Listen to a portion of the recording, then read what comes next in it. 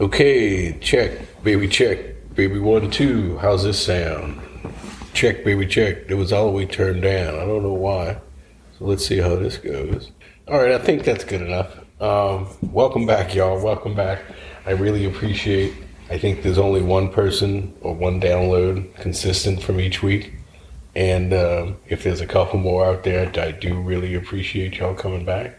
Another Saturday night. Yeah, I'm on a Saturday night kick, going off, moving from the Friday night throughout earlier in the fall, but then this last maybe 4 weeks I've been on Saturday night, so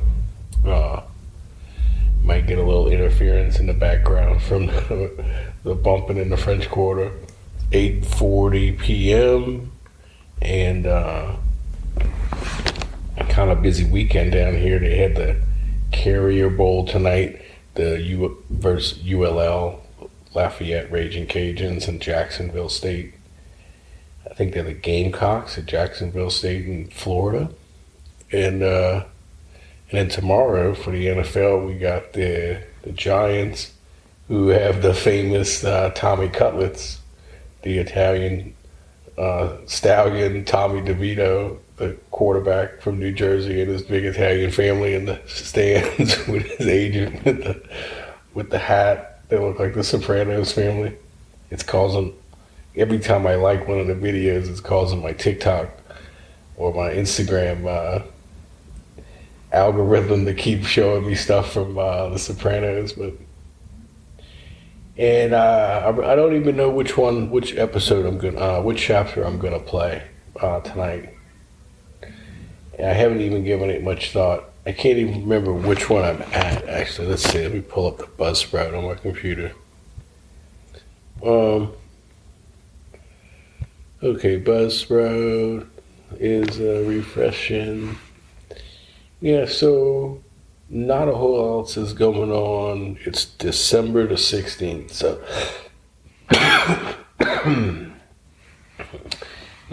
couple 9-10 days before Christmas, 9 days, whatever. Yeah, we had one download on Buzzsprout for the 13th podcast on the 9th. So today, on the 16th, we will do the 4th podcast.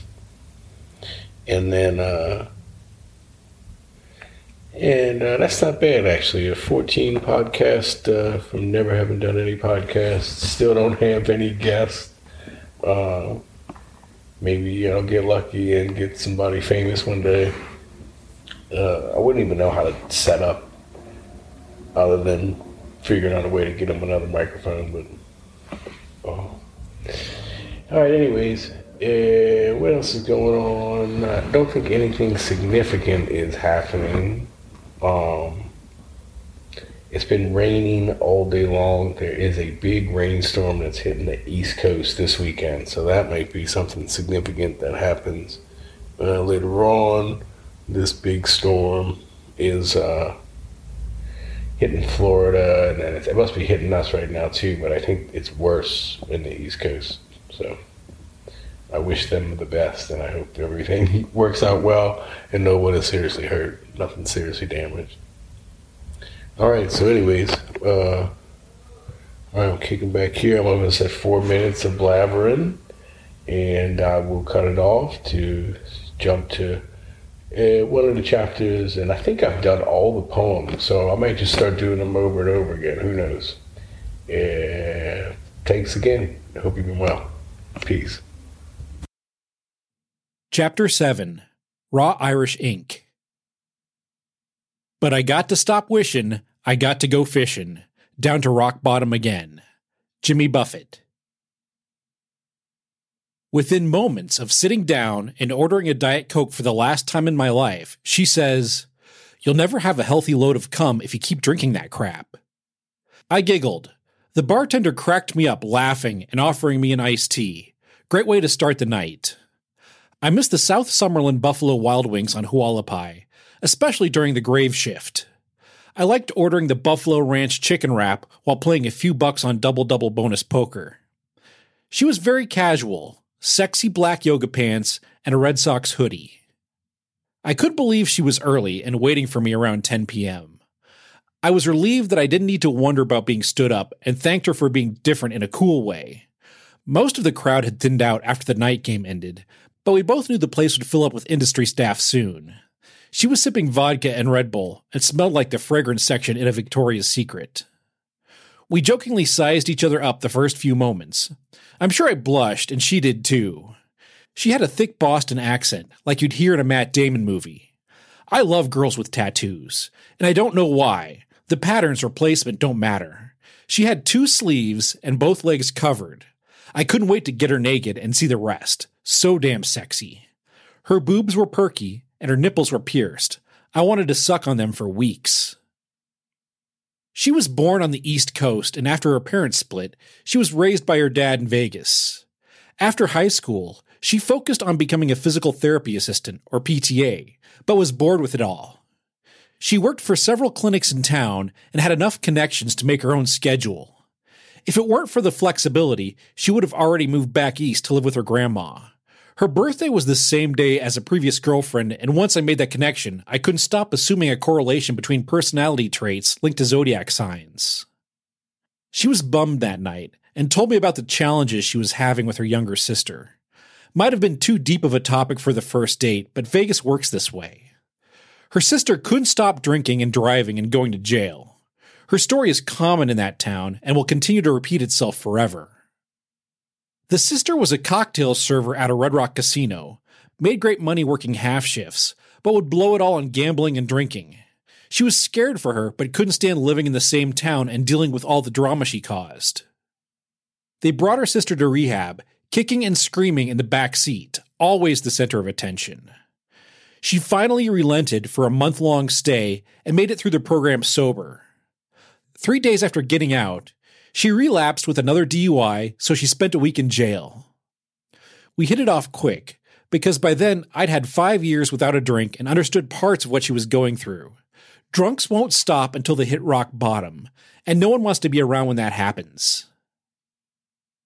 Vegas is a lonely town, and interventions should happen way more than they do. Locals joke about the parking lots of the 24-hour AA meeting near the airport being the best place to buy drugs.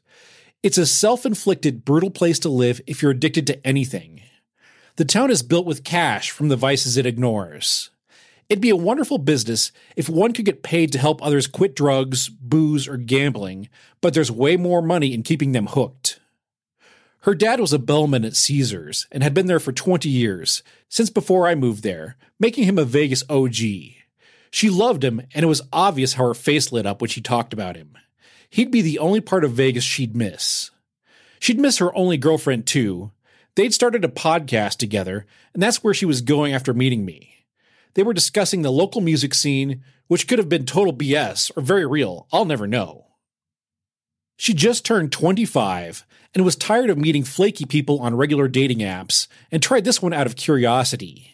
She was blunt and cool about why she got on the site, and I believe the story slightly more than the Midnight Podcast. Her last boyfriend was broke, and she paid for everything, but then he cheated on her and wouldn't admit it. She was tired of flakes and said, "Fuck it, I'll try to get a purse or bag from the next guy I start fucking." Made sense to me. I liked her honesty, and she liked my accent, so we agreed to hang out again sometime. When we got up to leave, I noticed her ass was huge, and I wondered if she had injections, and couldn't wait to slide myself between her cheeks. Also made a mental note to not forget the Nizagara, since I might not be long enough to make it past her buns. Okay, I remember this one. This is probably one of the dirtier ones. It's more adult, for sure. Maybe I should go back and put that in the beginning, but I do label that this is an adult, podcast. Look, this young lady, I still keep in touch with her. Although she has not replied to my last text to say hi. I just haven't tried to reply to follow up. She randomly texted me probably in October or so a couple of months ago. And I'm very lucky, even though I've got my own, it's still a very lucky situation. I'm very lucky to, keep in touch with some of them. So Yeah, that's probably why I waited so long, because this one, excuse me, this one is a little adult. You know, dirty's one way to look at it, adult's one way to look at it, whatever. Uh, and when I do think about going back and kind of editing, re-editing, or like rewriting some of the stuff or making a second edition, this is one of the chapters I'd clean up. I'd clean up the girl. I'd clean up the one that knuckles deep, and I'd clean up this one, and I'd clean them all up. But I would probably clean them up a good bit. So, anyways, yeah, Saturday night in Vegas. Hope y'all enjoy this one some more. And like I said, thank you for listening. Thanks for coming back. Peace. She liked smoking weed and hanging out on my couch, but only when she didn't have to work the next morning. Over the next few weeks, the flirting over the phone got hotter and hotter. It started off with cute snaps using different filters, like the one that made her look like a panda bear. The initial tease was playful, but I didn't reply with dick pics, so maybe she felt the need to escalate. By the time I was waking up to videos of her pulling beads out of her butt, I was ready to part ways. She came over one night, and I got to see her bare bottom up close in my kitchen. My hands couldn't grab it all at once. Both her hips were covered in tattoos. One was a green goddess with long flowing hair encircled around her pussy, and I can't remember the other. She started blowing me on the couch, but I wanted to go upstairs and away from my puppies. When we stood up, she grabbed my dick like a wagon handle to lead me upstairs. We finished undressing and started to 69 as soon as we got comfortable. I couldn't help it and came in her mouth very fast. It surprised both of us because I already mentioned jerking off once that day. Quitting the Diet Coke made a difference, and she kept sucking on me after I came while my full attention was on licking her clit. When she straightened out her legs and squeezed my face, filling my mouth, I knew it was my turn to get on top. I had eaten a whole Nizagara while waiting for her to come over, so I was able to recover quicker than normal. I grabbed a condom from my nightstand, and since I wasn't quite hard enough, I asked if I could use the THC lube I picked up at the dispensary to eat it some more. She said of course, so I pinched the eyedropper and coated her lips.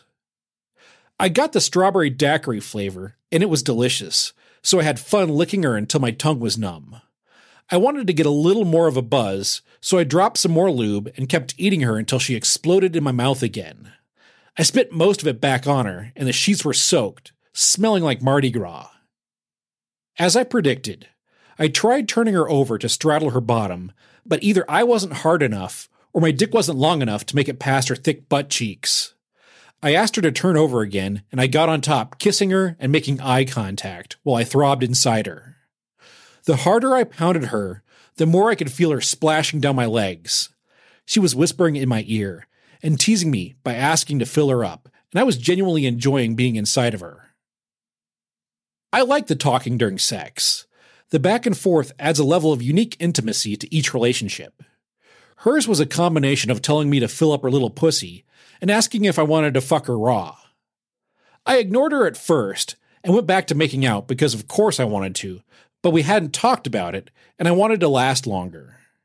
She moaned my name, begging me to fuck her raw again, and I couldn't hold it anymore. I pulled out, and she yanked off the condom, stuffing me in her mouth. She swallowed every drop and kept me in her mouth while looking me in the eye. She liked the way I tasted, and I thanked her again for making me quit the Diet Cokes. I asked if she wanted to smoke a joint on the balcony, and she did, but wanted to roll a blunt, and she brought backwoods.